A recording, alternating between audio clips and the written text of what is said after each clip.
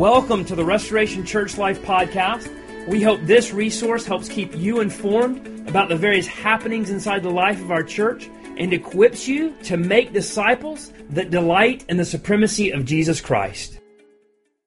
Hello, Restoration Church. Nathan Knight here. We are coming back for our second episode regarding pornography. The first episode, we talked about kind of the pervasiveness of pornography and the problem that it is. We've begun to kind of work through there. We gave just some quick aspects as to how we can begin to turn the corner, as it were. But now we want to stop for a minute, Joey, and think about why porn is wrong. This is one thing we try to do at Restoration Church. This is not the kind of Christianity I grew up in. I was just basically told, do it because the Bible says so, or don't do it because the Bible says so. But we want to think hardly, because the Bible answers these questions, don't they? Answer the why questions. Absolutely. And why do you think, just starting off, why is it we need to ask the why questions, and not just the what questions? So why, yeah. One, that's going to make sure that I have proper motivations for wanting to pursue Christ and put off sin. Right. And so the why, it's going to let me understand that God is not capricious and chaotic, but He's a God of order and a God of love, and there are reasons for the glory of His name and the gladness of my soul for why His Bible leads us into the good life. And so it'll help me understand this is not a straitjacket placed upon me, but this is a way to usher me into the good life. And so I think that's one reason. I'd say the other reason why is important is because if all we do is teach what's, well, then those what's are going to be very limited in the scenarios that they can speak into. And so if we begin to think about why, I can now think through every scenario with a gospel worldview. And so that begins to broaden my ability to apply these truths to every situation of my life. Yeah. I think another one, too, is we know that the evil one is crafty. He is deceitful. And so, therefore, one of the ways I think he is deceitful and crafty is by questioning, just like he did with Adam and Eve in the garden. And without our actually knowing those whys, not just the whats, we're unable to stand up against those difficulties when they come to our when we get tempted with them. So in light of that, Joey, let's begin to work through some things as to why pornography is wrong. Okay. So we kind of assumed that in the first one. Yep. And so let's answer the question. So what would be the first one? If someone were to come up to you, you were meeting with them, they walked into your office, they closed the door, they sit down in front of you and said, I'm struggling with pornography. I really enjoy it, if I was being honest. And so I'm a Christian. So before I'm tired of kind of fighting this, and I'm wondering maybe it's actually okay. So tell me, why do you think it's wrong, Joey? Yeah. So one, I would want to affirm their desire for joy. Yeah. Right? This is why this is why one of those sins has a particular hold, because it brings immediate and really intense joy. Yeah. And so I would want to affirm the pursuit of joy is a good thing. And so while your manifestation is not a good thing, the pursuit of joy is. And so, well, why is that particular pursuit wrong? One of the first things that comes to mind is when Jesus asks, what is the greatest command? And the greatest command is to love the Lord your God with all of your heart, mind, soul, and strength. And I think pornography begins to wreck our view of who God is and what He is like. How does it do that? Well, I think, first of all, I'm like Adam and Eve in the garden. They doubted God's character, that God was withholding something good from them. And so they took His gifts, what He created to be used in a certain way, and began to distort it for their own short-sighted purposes. And so that's what porn does with sex, is it takes God's gift and says, He's not good. He doesn't understand how to use this. I'm going to use it the way I want to because I know better than God, and I'm going to use it how I want. So it wrecks our view of who God is. It minimizes His holiness. And sounds a lot like the garden when Satan said, you can be like God. That's right. And so it certainly begins to wreck our view of God. Yeah. And then the second commandment is love your neighbor. And so I think porn also wrecks our view of our neighbor. How would you think about pornography wrecking our view, distorting our view of both brothers and sisters in Christ and those who are not Christians. Well, I think first off, we talk about this in premarital counseling all the time, in that sex is a good gift from God. That's right. A very good gift from God. Those of us that are married know and enjoy this gift in its proper confines. And so in order for us to love our neighbor as ourselves, as God intended, we need to love our neighbor with sexual intimacy in the manner in which God gave it. And so most notably, it will wreck the reason why pornography is wrong, a second reason why pornography is wrong, is that it begins to objectify both women and men, whoever's in the pornography that we're imbibing. So it wrecks our understanding of them in that it objectifies them and treats them basically like a toy that is used for our own pleasure. Consequently, it diminishes the dignity of that human being who's been created in the image of God, and they treats them just like an object, no different than, I don't know, the image that comes to mind is like you go to a pet store and you buy a toy for your dog. I mean, like in essence, that's kind of what you're treating other people like. It diminishes the dignity of humanity. And so in that way, we're not loving our neighbor. I think it would also, you want to talk about just for a minute, the way in which it would diminish even marriage. Yeah. I mean, that's neighbors, right? Like this. Yeah, absolutely. Well, if you're married, that's your neighbor. That's right. Well, first of all, I think that in that you're taking the gift that God has given and using it in a gift that's meant to bring oneness inside of a marriage. Mm-hmm. Now you've separated it from those confines and you're using it only to serve yourself. Mm-hmm. And so instead of using the very gift that God has given to bring unity, you're using it to sow division. Mm-hmm. And that is a very selfish act inside of that. And then you're also likely going to be deceitful towards your spouse. Mm-hmm. And so that both spouse you have or the spouse that you may have. Yeah. And so you're bringing deceit into that relationship as well. And so it's wrecking it in that way. Mm-hmm. So that is also your neighbor. A way in which, you're really hurting your neighbor. So Joey, would you say that it's okay for spouses to use porn in a marriage between two people?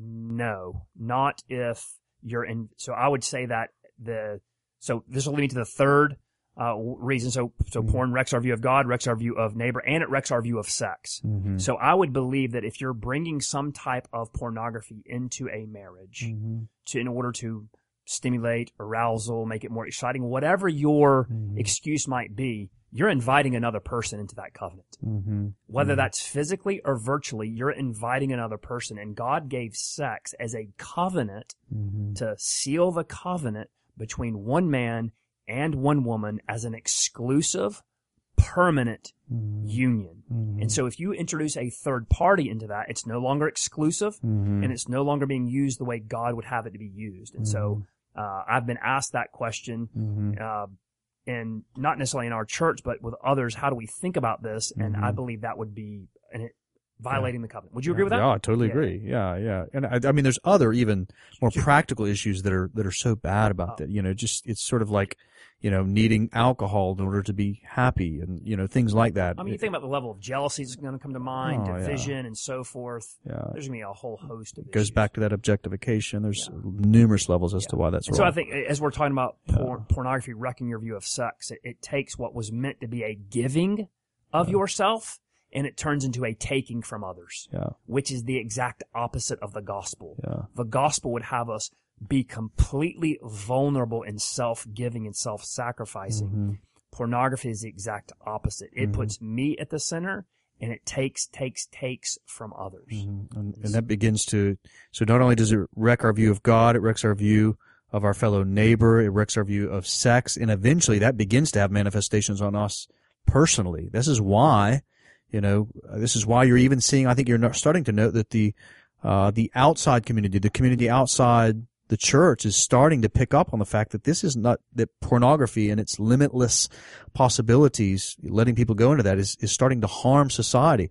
I don't know the guy's name, but you can go on TED Talks, and there's a guy that has a talk on this that shows how biologically it even wrecks ourselves biologically, physiologically, it wrecks us. Yeah. So those are some reasons. Let's press on. I think there's a couple of more. I believe that porn is when you indulge, particularly whether this is virtual type or you're pursuing it through some avenue physically, like if you're having to buy this or pay for it, you are participating in the sex slave trafficking business. Yeah, so, how's that? Explain that. So Andy Nasali is another guy. He's got an article on this, and if there was no demand for sex slave trafficking, it wouldn't exist.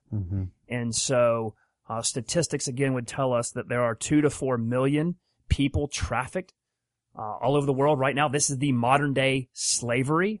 Up to 80% are women, and 70% of those would go directly into some type of porn industry, whether that's forced prostitution, whether that is being sold into the video making on the internet. And so because there is a demand, porn gets produced, and a lot of it is produced with people who have been trafficked or sold into this industry. And so as you participate, you are participating in that industry. That's right. Yeah, that's right. That's absolutely critical to understand. We tend to think of this, I know that people in our church have had discussions like this in their workplace with people, and they thought that pornography was fine because it was just them individual. It was just affecting themselves. Now, we just talked about the fact that it actually is damaging themselves, both spiritually and biologically even. But you just brought in the fact that it is not, in fact, individual. This sin is not isolated. It's actually inviting. It's creating a demand that's causing all kinds of millions of men and women to be part of a sex trade that are causing their lives to be damaged, beyond. Yeah, it's not an isolated individual thing that you do in your bedroom. Yeah. There's a whole industry behind it that is making it. So those would be another reason. Another reason is, we've talked about this a little bit, but talk about how porn, it doesn't deliver what it promises. It's enslaving. So that's a reason why you shouldn't give into it, because it's enslaving. How does porn begin to enslave you? Well, I think it's exactly what we see the evil one trying to do. The evil one would have us to live inside of our urges. He would have us to live in whatever is immediately delightful, to live inside of that, instead of taking up our cross and following Christ daily, namely by sacrificially laying down bad urges in order to take up and develop beautiful ones, good ones. So, I think I think that represents. Yeah, and I think giving into lust doesn't satisfy the lust. It only fuels it to go even deeper. That's right. And so it doesn't satisfy you. You become entrapped. I can tell a story. I will never forget it. There's a guy in our mother church, my first men's retreat. I've never forgotten this. This was, what has this be? 8, 9, 10. This had to have been maybe 14 years ago. I still remember it. First men's retreat at our church. This guy was a policeman at the local police in the county's department, and his job was to go after pedophiles. And he told a few stories. It was a men's retreat. He was commending the men to work against pornography. And he talked about these people, the kinds of people that he would track down. And they were all kinds of people. They were well-to-do people that had really nice houses and, on the outside looked to be very clean and that sort of thing, to crazy people. He mentioned people that would show up and do these weird things in parking lots. And he said in virtually every single case, when they would begin to walk it back, it begun with them doing something what we would call sort of soft pornography, and it got a little worse and a little worse and a little worse and a little worse. And so that urge, if it's not fought against, is going to drag you to places that you don't want to go. John Owen said it so well in Mortification of Sin. Right. He said that every doubt would be atheism if it could. Every lustful thought would be adultery if it could. In other words, the evil one's design is to drag you to the worst places. And so if you don't check it and you just imbibe them, then it will absolutely destroy you and bring you to places you don't want to go. So be killing sin, or it'll be killing you. Yeah. So one more is, again, we've touched on a little bit, but people see pornography. If I'm just sitting in my bedroom or wherever I am with my phone, it's me and that's it. But I would say also porn is a sin against your church, in that it weakens your ability to serve the body. How's that? That seems like a strange claim. Well, so I think one is, and it's one, you could be disqualified for certain areas of service, right? So you cannot serve as an elder if you're constantly battling porn. Same with deacon. Qualifications same. The husband of one wife. The Greek there, one woman man. So you could get there eventually. It is forgiven, but currently you would be disqualifying yourself for ministry. Mm-hmm. And so that involves the church? That's right. That involves the church. And so it's a sin against, so I'm going to probably be deceitful a little bit in community groups and those types of things. And so it's not going to allow me to serve the church in the ways. And so this is not just an individual sin. So I think too, like the guilt of it probably is keeping people from, they feel sort of shameful. And so they don't ask questions maybe in community group. They don't feel the kind of quote unquote right to kind of do various aspects of service and other aspects of the church. So in that way, it kind of begins to creep into the body as well. Yeah. So hopefully, brothers and sisters, you see that God's prohibitions in His words against sexual immorality and the prescriptions for the beauty of sex in the right confines. So this is not just because we're against something, but we're actually for something better, that God is not capricious in His word, but leads us into the good life. And so just in review, so we went through a lot there. So we said why pornography is wrong. We said 1, it wrecks your view of God. That's right. 2, we said it wrecks your view of your neighbor. That neighbor could be the person you're participating with, or someone you're looking at, or the neighbor could be your spouse. Thirdly, we talked about wrecks your view of God, wrecks your view of neighbor. Thirdly, wrecks your view of sex itself. Yeah, sex itself. Yeah, and then fourthly, we begin to get into what it kind of wrecks your view of your own self and your own dignity, and others' dignity. That's right. And then we got into how it affects even other women, how you create that urge, and therefore it invites a whole industry to have it.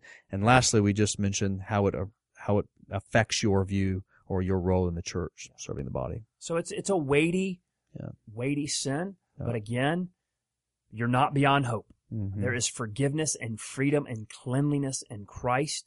I've experienced this myself in terms of sexual sins, and so God can and does forgive. And so again, if you're out there and you feel more weight, we want you to feel the wonder of the gospel, that Christ is your righteousness. You are not defined by this sin or any other sin if you're trusting in the death, burial, resurrection of Christ. Amen. There is more grace in Him than there is sin in us. That's right. Yeah. So, well, brother, next time, in order to serve our brothers and sisters, next time we'll come back and we'll talk about very specific ways how to fight this particular sin, and fight not only the sin, but fight for joy in Christ. Amen. Look forward to that.